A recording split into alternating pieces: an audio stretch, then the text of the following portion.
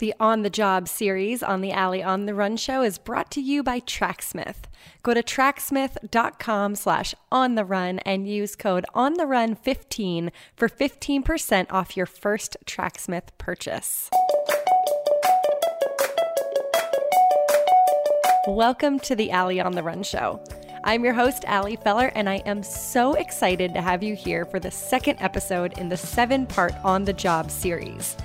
Every week, I'll introduce you to a remarkable woman who has a cool, unique, exciting job. We'll learn about how these women got into their respective fields, we'll hear what their days are really like, and we'll find out why they're so passionate about what they do. And all these women are runners, so we'll learn how they make it all work on the job and on the run. Last week, we kicked off the series by learning everything about what it takes and means to be an archaeologist. Today, we're headed to the OR. It's Grey's Anatomy in real life. I hope you're prepared for a lot of Grey's Anatomy references on this one, by the way. Come on, I've been watching the show for 16 seasons. You can't expect me to just not talk about it all the time. Callie McKnight is an orthopedic surgery resident. So if you do watch Grey's Anatomy, you might immediately think of Callie Torres. Justice for Callie, by the way. Miss her. So how does real life compare to the operating rooms and those dramatic elevators as Seattle Grace? And why are only 6% of orthopedic surgeons women? Let's find out. Please join me in welcoming orthopedic surgery resident Callie McKnight to the Allie on the Run show. Callie, in my mind, you are the real-life Callie Torres. I'm so excited to have you here today to learn all about what you do. Thank you for being here. Thank you so much for having me, Allie. I'm so excited about this and flattered. Callie Torres rocks. Callie Torres does rock. We're going to talk about how your job compares to hers. And, that's my closest knowledge of what you do. So I'll let you break down how it actually compares. But before we do that, let's get a good introduction from you. Can you tell everyone who you are, where you're from, and what it is that you do? My name is Callie McKnight. I'm from Sioux Falls, South Dakota, so kind of middle of nowhere, heartland of the United States. And I am a PGY2 or a second year orthopedic surgery resident. All right. So I said Callie Torres. What exactly does your job entail, and how close is the Callie Torres from Grey's Anatomy reference that we all have in our heads? Her running around the hospital, breaking bones, just like being a badass, doing surgery in the halls. How close is that actually to what you do? So Callie Torres is fantastic, and she is an awesome representation of women in orthopedics. We make up the smallest proportion of orthopedics. Only 6% of orthopedic surgeons are female. So to have that representation on TV is fantastic. And I was 100% team Callie Torres. The description of, kind of what she does versus what we actually do. Obviously, Grey's Anatomy isn't entirely accurate to the rest of the medical profession, but an orthopedic surgeon cares for people with musculoskeletal problems and musculoskeletal disease. That includes things like fractures, which is what we saw Callie Torres dealing a lot with in the hospital setting. Those acute falls, the car accidents, the traumas. We are the people that are in charge of getting those bones back in alignment. So hopefully they heal up and people can continue to be mobile and can continue to ambulate and live a relatively normal life. Orthopedics is a wide range. A lot of people think orthopedics, broken bones, and that's a lot of what we do. We also have a wide variety. So we're also the people that take care of babies with club feet. We take care of total joint replacements when people need a new knee or a new hip. We also do the hand surgery. So if you cut off a finger, we're the ones that try and help either sew it back on or try and figure out, okay, now what do we do with an amputated finger? How do we get these people mobilized and back to normal life? We do a lot of foot and ankle, which deals with a lot of runners, plantar fasciitis, tendonitis, stress fractures. Those are a lot of what we do. We do spine surgeries. So Callie Torres, she covers a pretty good amount. She has a small sliver of it, and she does a good job representing that women can do this job. We can do it really well. It doesn't take a ton of brute strength to be an orthopedic surgeon, which I think is a common misconception. a lot of people think you just have to be super buff and manhandling things. There's a lot of finesse to it. And I think Callie Torres demonstrated both sides of that, being strong as well as, the finesse with it too. So yeah, she's a great representation. I was so bummed when they got rid of her on Grey's Anatomy. That was like the worst. And now they have some guy doing it, which is like filling all the stereotypes and is kind of a bummer. But yeah, she was a great representation. Do better, Shonda. Shonda Rhimes. Yeah, come on, Shonda. How dare you? But also, truly do better, Shonda. The show is facing real rough times right now.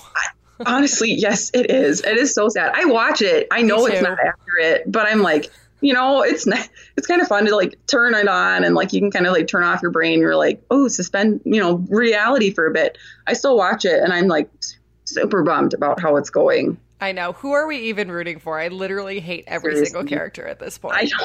I do too. Honestly, I'm like, this is the worst. Just keep Meredith and like everybody else you can get rid of. No one else matters. And Link. I like him. Yeah, he's adorable. Right. Yes. Okay. Anyway, we could easily talk about Grey's Anatomy, but let's talk about you. So you mentioned this 6% statistic, which is obviously an incredibly low number. And you mentioned some of the reasons for that, but what are some of the biggest reasons that you think that women aren't going into ortho or that they don't see themselves represented in the field? Yeah. So, 6% is extremely low. If you look at medical schools in general, around 50% of medical students are now women, which is fantastic. That was like a new thing that had recently changed where now women make up half of medical school students, which is awesome.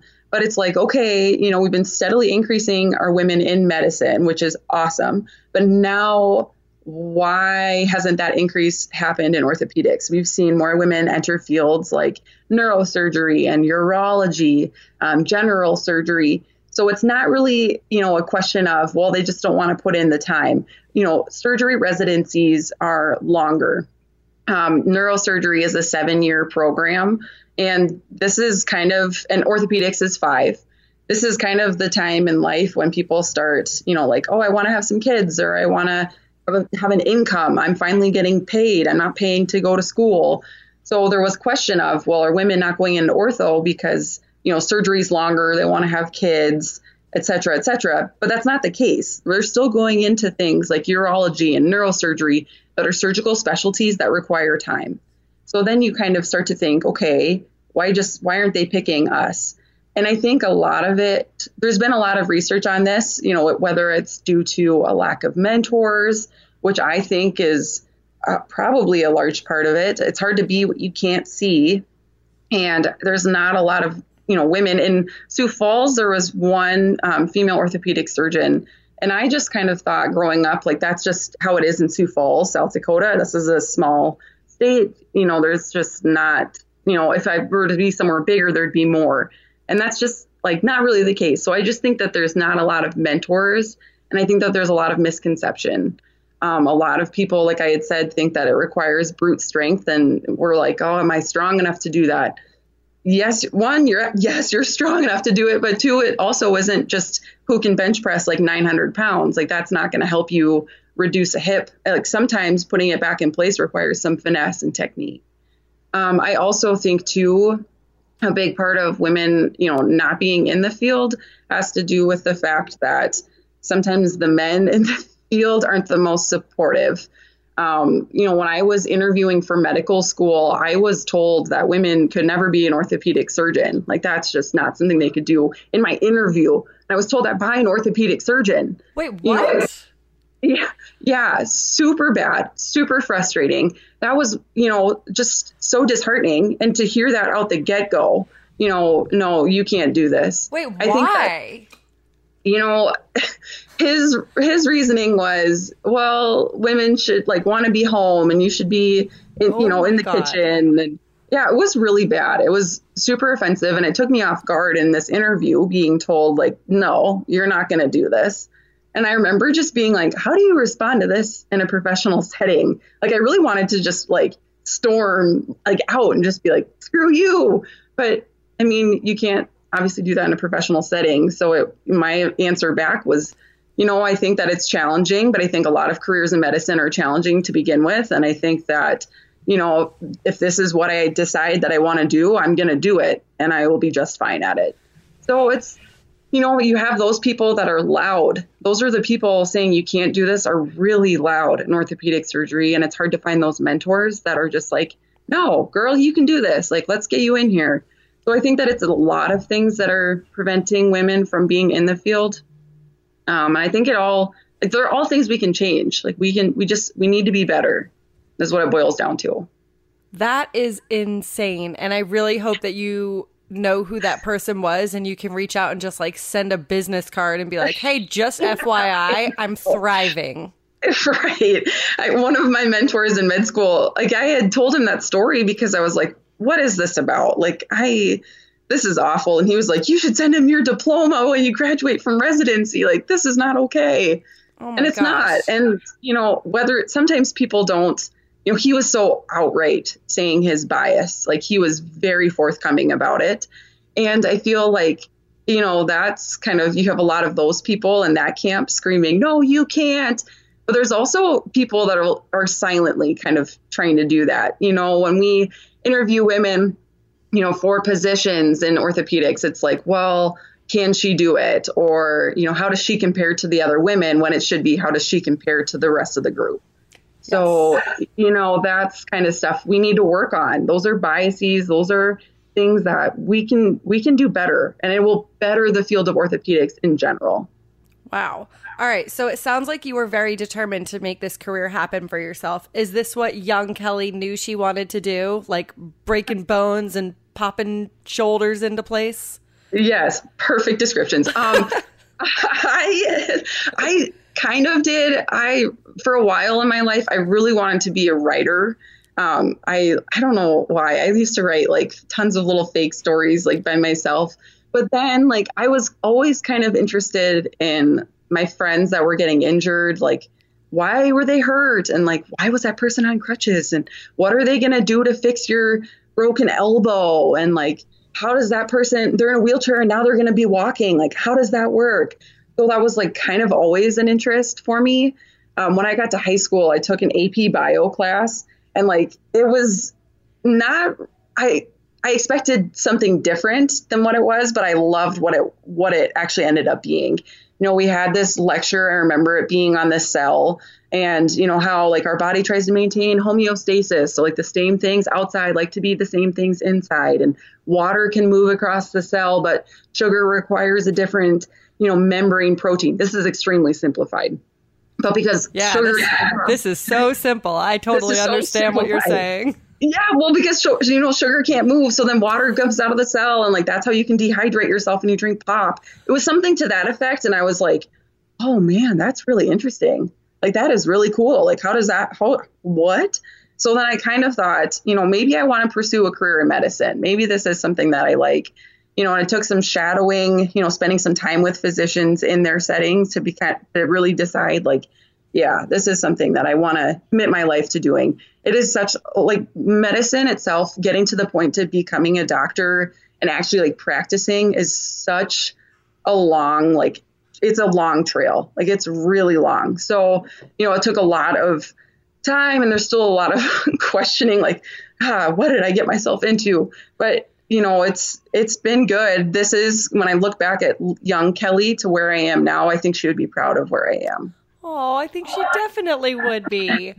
So I want to talk about that long road that you mentioned. And I'm going to keep in my head going back to grades just because I feel like that's how I've learned the basics, right? And so I'm like, okay, you go to med school for, you go to college, you go to undergrad, you go to med school, then you're an intern, then you're a resident, then you're an attending. And attending is like, unless you're chief of surgery, which obviously top dog, but like attending, that's the Derek Shepherd, right? Yeah. Mm-hmm. Can you break down what has the schooling looked like for you? What's most common? Is that path that I just described accurate? And what is, you mentioned earlier, the kind of the 5 years program. What does that mean? Are you getting paid during that time? Are you paying to be a student during that time? How does it all break down? Yeah. So your description is like, that is spot on. Yes. It's 4 years of undergrad. Sometimes people, will take a victory lap and do 5 or 6. People then go on to med school, which is a 4 year, which again can sometimes be longer. So sometimes people will want to do, an MD, and then they get their like JD, which is like Juris Doctor. So they're like a lawyer and a physician. Or they'll want to get their PhD. So they're like, a medicine, we call it like a doctor scientist or scientist doctor. Sometimes people want to get their master's of public health. So for the most part, med school is 4 years.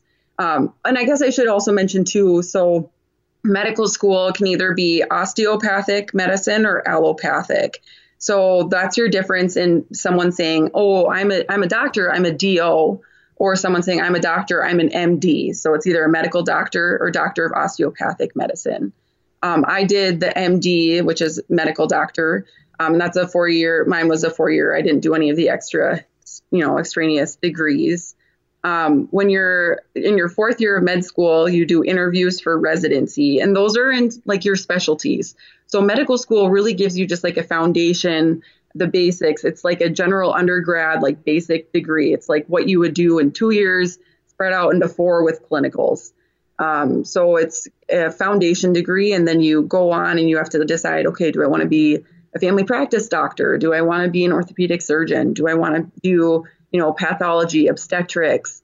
There's psychiatry. There's such a variety in programs, and most programs for residency are 3 to 7 years long. The ones that are like 3 years are going to be your things like family medicine, internal medicine. It kind of varies. Most surgical things are, like I said, 5 to 7 years. And then after you complete your residency, then most people in orthopedics go on to a fellowship, which is an additional year. Within residency itself, you have your intern year as your first year, and then the remaining however many years, you're just like, they just call you a resident, not really an intern. Med school, obviously you pay for. I'm like $240,000 in debt from that. But then when you start residency, you start getting paid, which is like super nice. Like, it's like, yes, I'm finally getting a paycheck. I think most salaries like are around like $50,000 to $60,000 a year, which like that's so nice to finally have a salary, and like that's a pretty good salary. We work 80 hours a week on average over a 4-week period. So some weeks you're doing like 100 hours a week, as long as you dial it back to 60 hours, like the following however many weeks. So if you like divvy out the math and like do like your 50,000 divided by X hours, like it's really not much per hour, but still it's exciting to get a paycheck every 2 weeks. Like I'm thrilled about it. And then people usually, like I had said, like, sometimes they'll go on to a fellowship. Sometimes they won't. It kind of depends what, kind of medicine they want to practice. And then you're an attending. And then I think the salary jump up from that is a lot better. But yeah, your description was like spot on. Grey's Anatomy depicts those interns. I still like remember the first episode with Dr. Weber saying, like your intern year is going to be hard. Some of you won't last. And I think that was like super scary when I first watched it. And then when I was an intern last year, it was terrifying because it was like, oh, what do I expect? This is going to be so hard. But it is like a tough, transition. Residency is really tough. The hours are really long. It's lonely because I don't think a lot of people understand the process of it.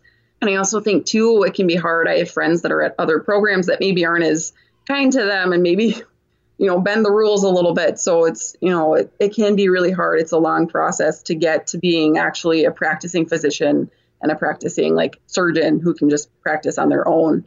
During residency, there's never a time that you're alone doing something. In the OR, we're often with our attending, if we're doing parts of a procedure or doing the procedure, it's the attending walking us along with them.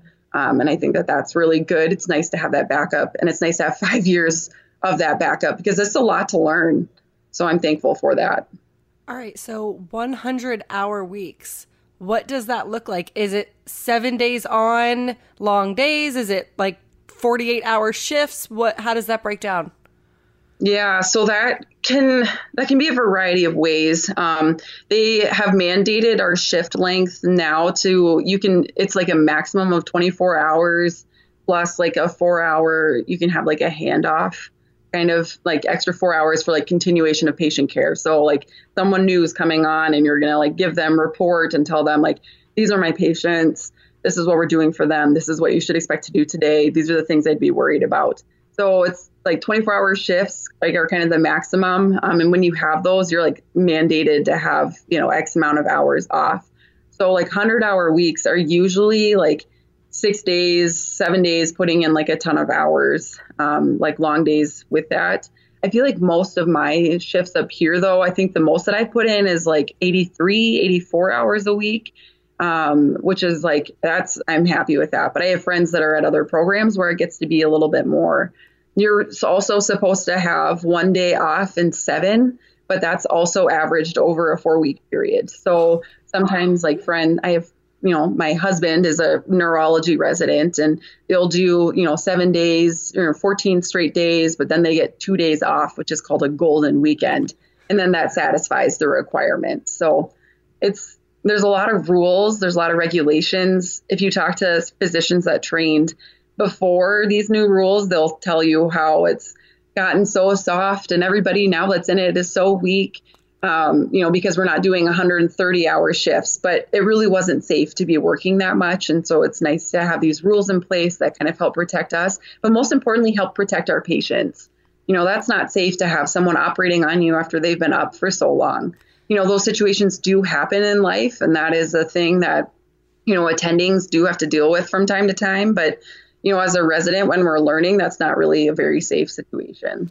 I mean, that was my first thought, is that if I'm your patient and listen, I trust you, you're a brilliant doctor, but if you're coming to me at hour 82 of your 83-hour week, like, I know you don't tell the patient that, but like, I want a well-rested doctor. And I'm just wondering, and I'm sure I'm not the first person to wonder this, why are we doing this to our doctors? Why are we making them? Is there a shortage of doctors and so we need you to be working round the clock? Or, I mean, it just seems cruel. I want you to be well rested. You're literally keeping people alive and fixing them. Why do you have to work so much? Right. That is also that's a very hot topic of debate. If you look at training over in Europe, their training for like orthopedic surgery is a process. Like I think their like residency, they have a different name for it over there, but it's like 7 or 8 years. Like it's a long time, but they don't do as many hours a week. So, there's a lot of debate of, okay, are we training residents in the correct manner? Should this be a process that maybe we don't have a set end time? Like maybe it's not, do 5 years and then you're done. Maybe it should be something like do, so many procedures, be, at X proficiency of them, and then you can graduate. Maybe we should do that instead of focusing on time, instead of focusing on hours, but then there's also people in the school of thought that, well, when you're practicing attending, you're not going to have anybody to come, bail you out. You won't have another resident to come in and take your place on call. So you need to learn how to do these procedures and these things while you're a little bit tired. You have to train your brain to say, no, like we're not tired. We need to figure out, how to treat this fracture. We need to figure out what to do with this trauma patient. We need to figure this out for this person. Their life depends on it. And it requires you to be at the top of your game, even when you're at hour 83. So there's school of thought in that, maybe that's, pushing yourself a little bit further and keeping your mind sharp, still practicing how to be safe in those scenarios. But I agree with you. I think that, no one wants to be the patient that's at hour, 95 of someone's 100-hour week. Like that just doesn't seem, super safe. But that's kind of where we're at now in America. And, as about your question, is there a doctor shortage? There isn't enough physicians. And that's very true. We need more in America. We're increasing the amount of medical school spots, which is really good. But after med school, you graduate and you have like your MD or your DO, kind of like I said, but you're not allowed to practice medicine in the United States until you've done a residency program. So we're increasing these medical school spots, but we're not increasing the amount of spots for residencies. So we have a lot, like there are people that are sitting around that graduated from medical school that haven't or can't go on to residency because they didn't match into a spot for them. So, we need to increase the residency numbers. And I think that, that will help kind of, knock away at that physician shortage. But yeah, I think until the time being, like this is kind of where we're at. I'm not crazy about the hours. I think if you ask any resident, they're going to tell you it's like the worst, like they don't have time for really much else. But this is kind of how they've mandated our training and kind of what we're stuck with. So is everyone just like super hopped up on coffee? Yeah. There's a lot of coffee. A lot of those people like those 5-hour energy drinks. I just can't do any of that. I still haven't gotten into coffee yet either. I just like run on pure stress and adrenaline, just sweat all the time. Just anxiety keeps me fueled. So yeah. Quick break in the surgery talk to chat about our sponsor for the On the Job series, Tracksmith. I'm thrilled to be teaming up with Tracksmith, one of my favorite brands and one of the most respected brands in the running industry. Tracksmith is a Boston-based apparel brand led by a group of runners. So everything they make is for runners, by runners. Needless to say, they get it. They're committed to making cool, functional running clothes for the amateur athlete, like me, like you, like Callie McKnight here. The runners and designers at Tracksmith know that we're busy, but they also know that we really care about our running. If you don't own any Tracksmith gear yet, you can probably recognize it. It's preppy, it's sporty, it's very New England. Those long sleeve shirts and tanks with the thick diagonal stripe from the shoulder to the hip, that's Tracksmith. The red, white, and blue outfits that so many of the runners at the Olympic trials were wearing, Tracksmith. The Tracksmith Spring Collection just dropped, and you should go check it out at a discount. Go to tracksmith.com/ontherun and use code ontherun15 at checkout to get 15% off your first Tracksmith order. That's tracksmith.com/ontherun using code ontherun15 for 15% off your purchase. And then let me know what you decide to get. I want to talk about it. Happy shopping. Let's get back to Callie McKnight. With those crazy hours, when are you running? Yeah, that has been a struggle. I felt like last year on my intern year, they have you do a lot of general surgery rotations, which, those are like, like your bowels. Those are the people that like manage those, like the trauma patients, and their hours are like, I feel like way worse. So my running last year when I was on those rotations was super sporadic, like kind of take it as you get it. So, usually I'd have to be over at the hospital by like 5 or 5:30 in the morning rounding on patients, which no patient likes being woken up that early.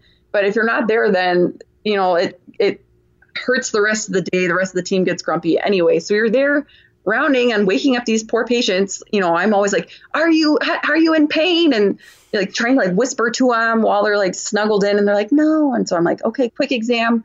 I'll see you at 8 a.m. when we're actually rounding as a team.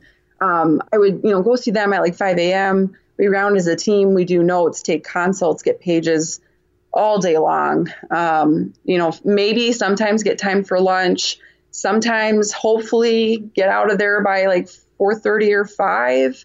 And then I would run in the evenings after. I like to run in the mornings. I prefer to run in the mornings. But that's just not how my schedule really works right now. I'm hoping that'll change as I progress in my training and maybe get some more time in the, from doing some of those kind of more busy work kind of things. But it's kind of nice also to decompress after a long day, to just go for a nice run and just kind of forget everything. I usually end up thinking about my patients, which for better or worse, I don't know. Sometimes I'm like, oh, why didn't I do this? Or I should have said that. Or I wonder if this person, how they're doing with this. I spend a lot of time thinking about them on my runs, which is a good distraction, but definitely, gives me something to think about. Right now I'm on more orthopedic rotations, my second year, which is nice. As you progress, you get to do more in the OR, but also more rotations within my specialty. So from now until I'm done, it's going to be strictly orthopedics, which is good. Our day typically begins at like 6:30. We have morning conference. So if I can, I'll get up at 4 a.m. and I'll go for a run if I know it's going to be a busy day. Otherwise, I'll get up, just pretty much before nothing is too far away here in Fargo. I'll get up at 6 a.m. and drive to conference, and then we'll have surgeries all day or clinic. I'll do a couple days of clinic every week. Usually surgeries, it depends on what field you're in. If you're in hand, sometimes we'll do, 8 or 9 really quick procedures. If we're on things like joints and reconstruction, sometimes those like reconstructing a knee can take a while. And so sometimes we'll only do 3 or 4 surgeries a day. Typically done by about 5:30. Some days it's longer. If I'm on call and I'm on till 10, and then I don't usually get a run in on those days. But like I said, usually if I'm done by like 5:30 or a little later, I'll still try and go for a run, try and find something for dinner, and then spend the rest of my night studying. So it's kind of a cluster. It gets to be a lot. Yeah. You're amazing. Thank you. Thank you. I just been trying to get more people, orthopedic surgery is a great field. I really like it. I'm trying to get more people to like see that, it's a field that while it's a lot of people think like it's just strong as an ox and half as smart is kind of the joke for orthopedics, but like we're people with pretty fun personalities. Like, there's a lot of runners in orthopedic surgery and like people that are interested in sports and people that aren't too. Like, we're fun. We have hobbies. We care. I'm just trying to spread that news, Allie. Well, you're doing a great job. And I loved in the Allie on the Run show Facebook group, you spurred this whole great discussion about being a woman in ortho. And a few of the PTs and nurses and doctors in the group were chiming in. And one thing I loved and was really eye-opening to me is you talked about how being a woman, being part of that 6%, what you bring to ortho. And the example you gave was that you have patients who say, after surgery, how do I put on my bra? Things that men probably can't address and also don't think of. So can you talk about some of those things that being a woman in ortho, why women are great in the field, and what are some of the things that you can offer to your patients that your male counterparts might not?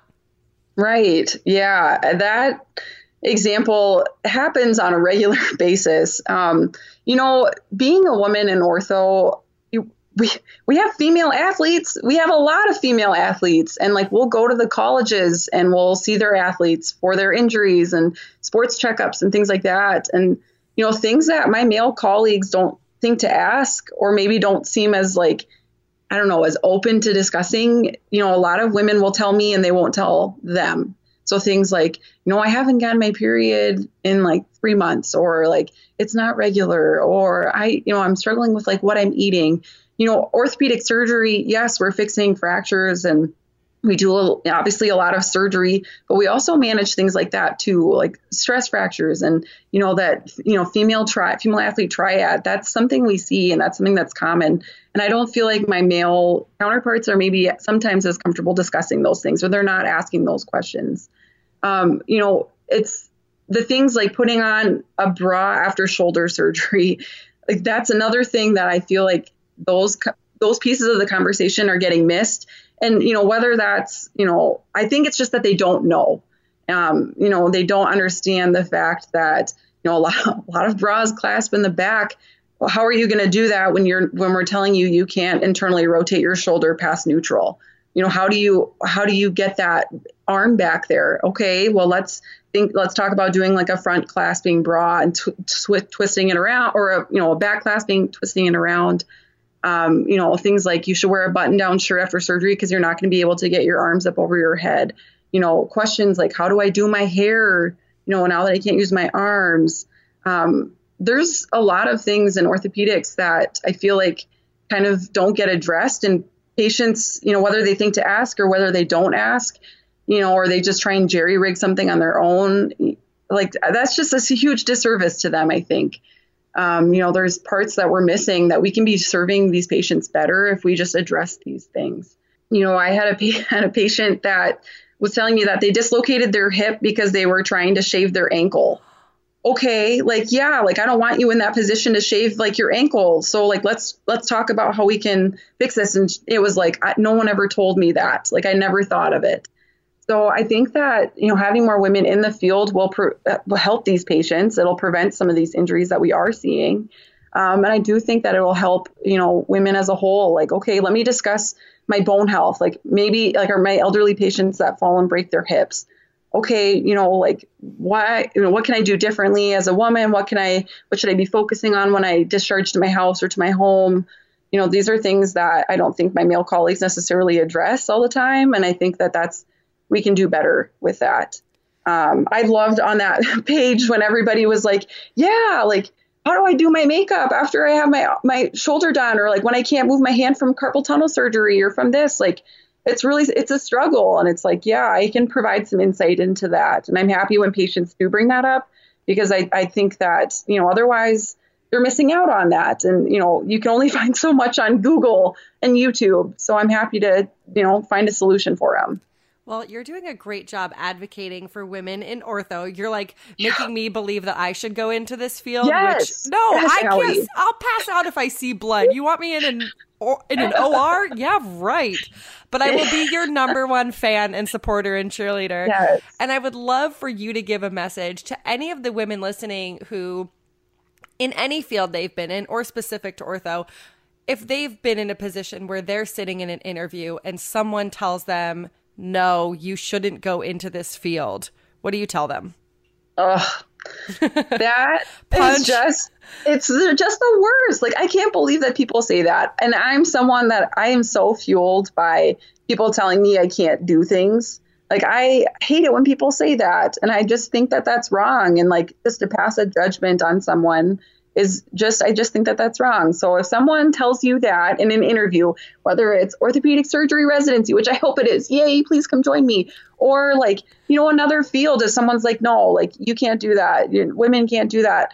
Like, I just, no, like use that fuel as like, just to fuel your fire. Like I almost think that should be something that spurs you even further. And I also think that should be something that maybe that's not where you want to be. Like, if that's in an actual job interview, maybe that's not a good place to be working. And maybe that's a place where you say, like, I don't even want to say I respect your opinion, because your opinion is trash. I guess like we have differing viewpoints on this. And then I would say to those women, like, do it anyway. Like, you are so capable. You can totally do it. I feel like on a couple of your episodes, you've had this kind of message of you belong. And like that, I think is super powerful. And that is something that I tell myself regularly. I was so scared the first time that I was handed this scalpel in the operating room, because I was like, here it is. Like, am I actually good enough? Like, here is where it meets. And like, you are so good enough. You can totally do it. You belong. You are worthy. You are enough. You can totally do this. And I think that that's something you need to just tell yourself. Even on the days you don't believe it, I just repeat that to myself constantly. And I think that helps. And even if you're scared to do something like, oh, well, this person thinks, I can't do this. Like, I'm kind of nervous too now. Do it afraid. Like, that is the majority of life, is doing things afraid. And you can totally do it. I know this just turned into like a pump up speech. I hope whoever is listening to this, like as they're running, is just like sprinting down the street. Like, yeah, I can do it, because you can. I wish you could see my face right now. I'm like so pumped up. It's 8:00 in the morning and I'm like, yeah. Listen, I love that you're in ortho, and I get that you love your profession, but man, if you ever change your mind, become a motivational speaker. Yes, like, this is gold right now. Yes. Okay. So all about it. You mentioned that first time holding the scalpel. Tell me about your first time in the OR. That's like, again, a big deal on Grays is when they get to make their first cut. That's like Everyone's in the gallery. Do you have galleries? Is that a real thing? I think some bigger hospitals have those. We don't have them up here, and I haven't seen them at any of the hospitals that I've been at. But actually, like a big thing, and especially right now with like, COVID-19 going on, is like telemedicine. And there's actually the capability on our light handles, like the big lights that come in and light up, the knee, the hip, whatever. You can actually like plug cameras into those. And so sometimes we'll like, you can record a surgery and like, kind of walk people through. And like, that's sometimes what people will use for training. But yeah, like the first time you get handed the scalpel is kind of like, the nerve-wracking thing. The first time I was ever in an OR, it was actually in an orthopedic surgery procedure when I was back in undergrad. And I was with a surgeon that, he was a family friend that was kind of like, yeah, you can come hang out with me, and ended up being like a huge champion for me within orthopedics. But like, I appreciate everything he did so much. But like that first time, like that you're in there and you're like, wow, like this is someone is entrusting their life, their hip, their knee, their hand, whatever to me. And it is up to me to do my best to, fix it or make it feel better or whatever it is. And, like that's powerful. And so like thinking of it that way, I think is really just like, ooh, wow. It like gives you the chills. So the first time, like my first surgery that I ever scrubbed into was a hip replacement, and I will like always remember it. And that was like a crazy thing. Like this person had a terrible hip, like their arthritis was so bad, and it looked like it wasn't moving well, and it looked like it hurt. And to, we essentially take it out. We replaced it with metal and plastic, and like they could walk. Like after that surgery, like it's going to be a little painful, obviously after surgery, but they're going to be able to move so much better. Like that's amazing. The first time in residency that I was like handed, the scalpel to, okay, go ahead. I think it was for something like an incision and drainage. Like it wasn't something like super dramatic, like on Grey's when they're like, I'm going to remove a tumor from the scapula. Like that's insane. That's very rare. But like my procedure was something that was really small, but it was still really scary, just because it's like, this is something like, it kind of, like I said, brings everything to a head of, can I do this? Like, this is where the rubber meets the road. This is where, it comes down to everything. So it was nerve wracking, but it's also, like I said, really powerful because this is someone entrusting their life, their arm, their limb, to me. And like, that is so powerful. The thing I love about orthopedic surgery is that our focus is a lot of returning people to function. These aren't the patients that you're doing the surgeries on because they're critically ill. These are the patients that, I want to get back to playing sports, or I fell and I broke my hip, or I was in a car accident, or my hand goes numb. Like this is returning them back to function. And I love that about orthopedic surgery, but it also has, pressure for that too. You want to give that athlete the best ACL that you can so they can play hard. You want to fix that hip as best you can because you want that grandma to be able to walk. So, there's certainly a lot of pressure, but it's also, like I said, kind of telling yourself, like, I'm going to be afraid whether I do this now or whether I do this in five years or 5 months. Like, this is the time. I'm trained. I'm skilled. I'm good enough. Let's go. What makes this your dream job? I love orthopedics because, like I had said, like it's a variety of patients. There's all ages. If you want it to be, some people will focus just on peds ortho, which fantastic. You can do everything from pediatrics all the way up to like elderly patients. You can do tumors and, there a lot of cancer metastasizes to bone. Okay, how do we fix this? How do we make it so these patients can walk and put weight on their legs?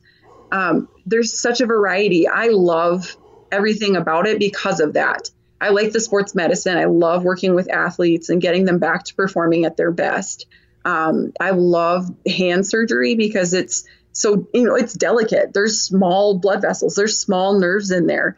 But it's also like returning function. We use our hands to create. We use it to express and communicate. And if it's not working well, like that's a problem. And so I love hand surgery for that. I love joints because there's, patients that aren't able to mobilize, that you can get them walking and feeling so much better. Orthopedics is great because there's so much variety in it. A lot of orthopedic surgeons end up specializing. And right now I'm kind of leaning towards like a hand and upper extremity kind of field. But, like there's women all over in it and you can do so much with it as a whole. So I love orthopedics for that reason. And I also really like that for the most part, my patients are happy. Like they're like, thank you for fixing my hip. And like, thank you for helping my hand not be numb. That's fantastic. And you don't get that in all fields of medicine. It's so cool. You're a mix of Callie Torres and who's Bill Hader's character in Trainwreck? Oh, you know what I'm talking about, right? Yes, the Amy Schumer movie where he works with the Knicks. Yeah. Oh, Whatever his name is. yes. But yeah, I mean, I think of it from, I obviously can't picture myself in your role, but I think about it from a potential patient's perspective, and they're going to you, your patients are coming to you. And I mean, any patient, right? They want answers, they want a diagnosis, and they want to be fixed or healed. Is there a pressure that comes with that? Are you ever worried, will I know how to fix this person? Or is it like you can see a problem and you know how to fix it? It's a little bit of both. I think sometimes in medicine, when you're learning the physical exam, they teach you, your first step is to like inspect, like you look, how do things look? Are there scars? How's their skin? Do they have any suspicious marks? I think sometimes in orthopedics, like I can literally see a problem and say, ooh, we need to fix that. People will lose muscle in their thumb when they have carpal tunnel. And if it's advanced enough, the muscle, like kind of on that pad of your thumb along the palm, will start to like degenerate and get really thin. And so sometimes like it's problems like that I'm like, okay, that's something we need to maybe work on. Or people, when they break bones, obviously things don't point the right direction, or, bones sometimes come out of the skin. So sometimes there are problems that are like, yep, that's a problem. And I know that we can make that better for sure.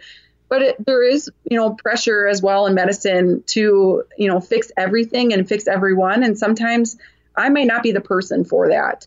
A lot of patient satisfaction surveys are kind of becoming a part of our daily life. Were they satisfied with their visit? Did they like what you had to say?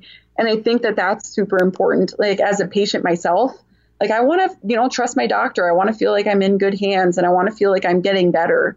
But sometimes it's really hard to make people better. And sometimes that's just because there's a lot going on, whether that's, psychosocial problems, or whether that's just multiple medical conditions that compound, it can be really hard to fix everything. I, am in orthopedics because I like that. I like fixing people, but it is hard. Sometimes neuropathy can be from multiple causes.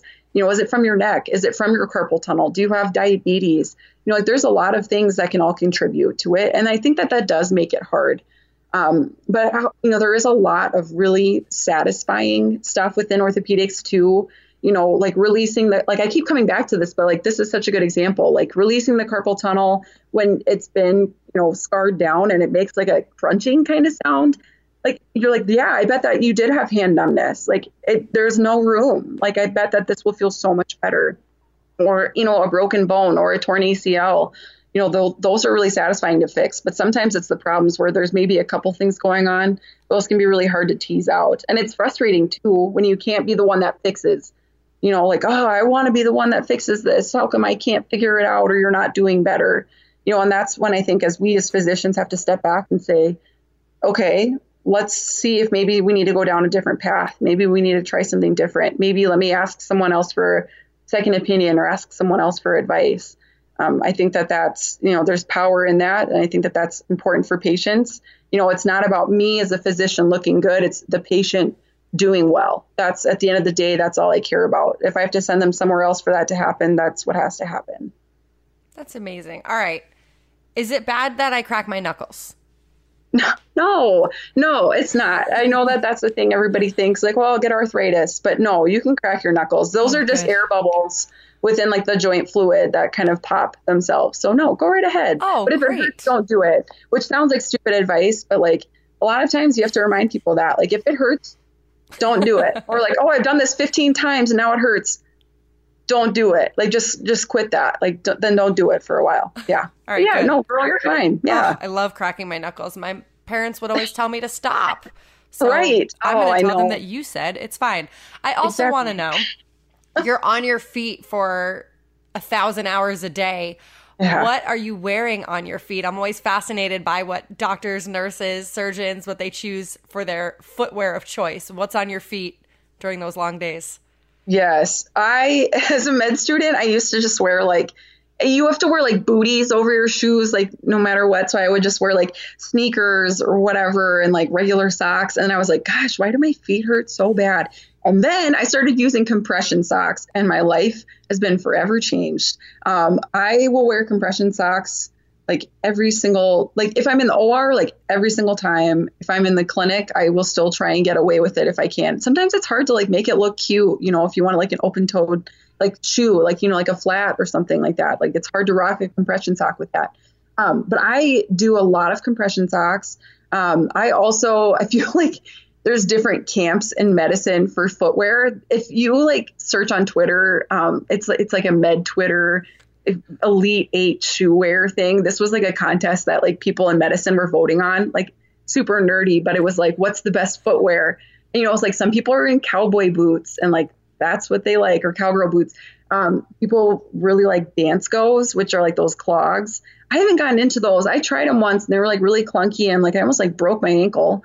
You know, people really like Crocs, but if you're doing like a surgery that has like quite a bit of like blood or fluid, like your toes are going to get wet if you wear the whole one.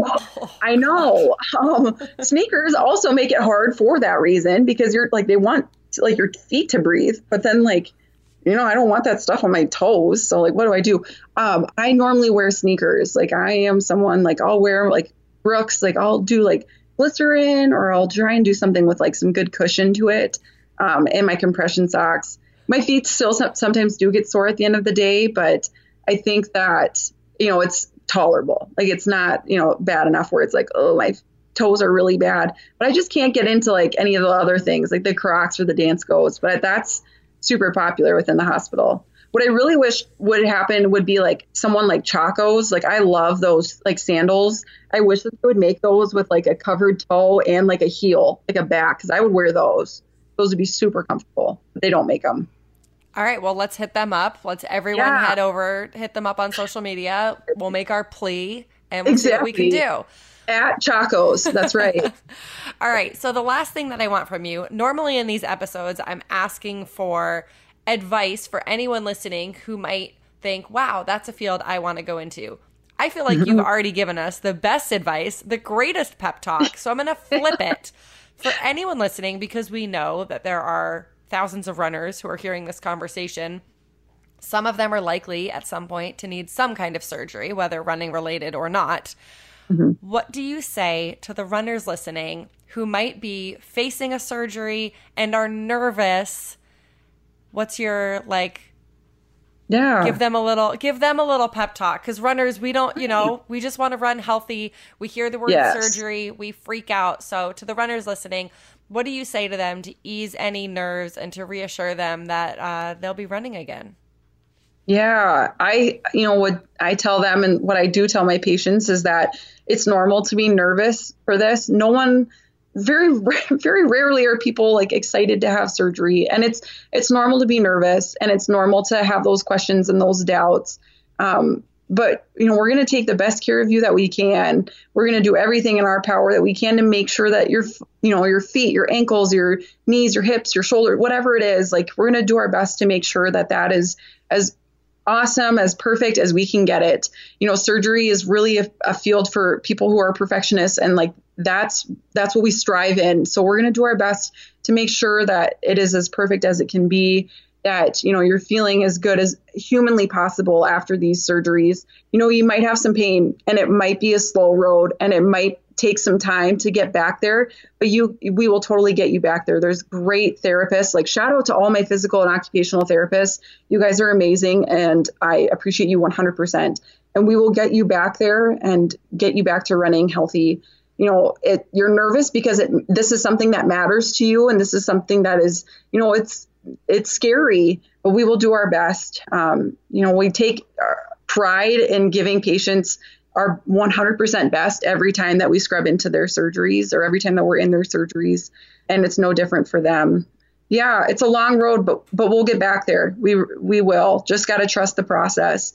And if there's, you know, something, you know, even in a pre-op visit, or when you're first seeing someone, you're like kind of anxious, if you're like, I don't know if surgery is a good choice, or maybe I should do something different. It's okay to get a second opinion. Like, do that. Do whatever you need to do to like be comfortable with your decision. If you're maybe like, oh, I don't know if I really click with my physician or my surgeon, you know, find someone, you know, find other people, get other people involved. That's totally okay. I will not be offended. I can say as a whole, as orthopedic surgeons, we will not be offended. We want the best for you. And we need to, you know, you to do what makes you feel comfortable. All right. Well, I hope I never need surgery. But if I do, I'm coming to Sioux Falls because you are amazing. I love your passion for your work. I love your energy. And I just appreciate you coming on here and giving all of us this amazing pep talk. I appreciate it so much. Yes, you're so welcome. And thanks for having me on, Allie. I mean, I love following you on all things social media. You're hilarious. Positive splits for positive people was my mantra at like my last marathon. So I love it so much. And I'm so, honored to be on here. And I hope that I, either showed a little bit more of orthopedic surgery aside people don't see, and maybe, encourage some other people to go into it. But, more than anything, just increase some knowledge about the field. And we're not scary. We're really nice. And, come hang out with us. Like, we're great. But, you can be injured. And that's, we'll take care of you too. But you can also hang out with us not injured. Like, we're really nice. So. Oh, I love you so much. And I'll end this by saying it's a beautiful day to save lives. Yes. Dun, dun. And, I need to get like a little fairy cap like Meredith Grey. I don't think anybody here would get it, but I need to get one. Yeah, we can find that for you. Yes. Thank you so much for tuning into the second episode of the On the Job series on the Allie on the Run show. And thank you to Callie for teaching us so much and for being a strong, powerful, inspiring voice for women in medicine. In addition to this new weekly series, remember, regular episodes of the Allie on the Run show are still coming your way every Thursday. The best way to make sure you don't miss out on a thing is to subscribe to the show in the podcast listening app of your choice.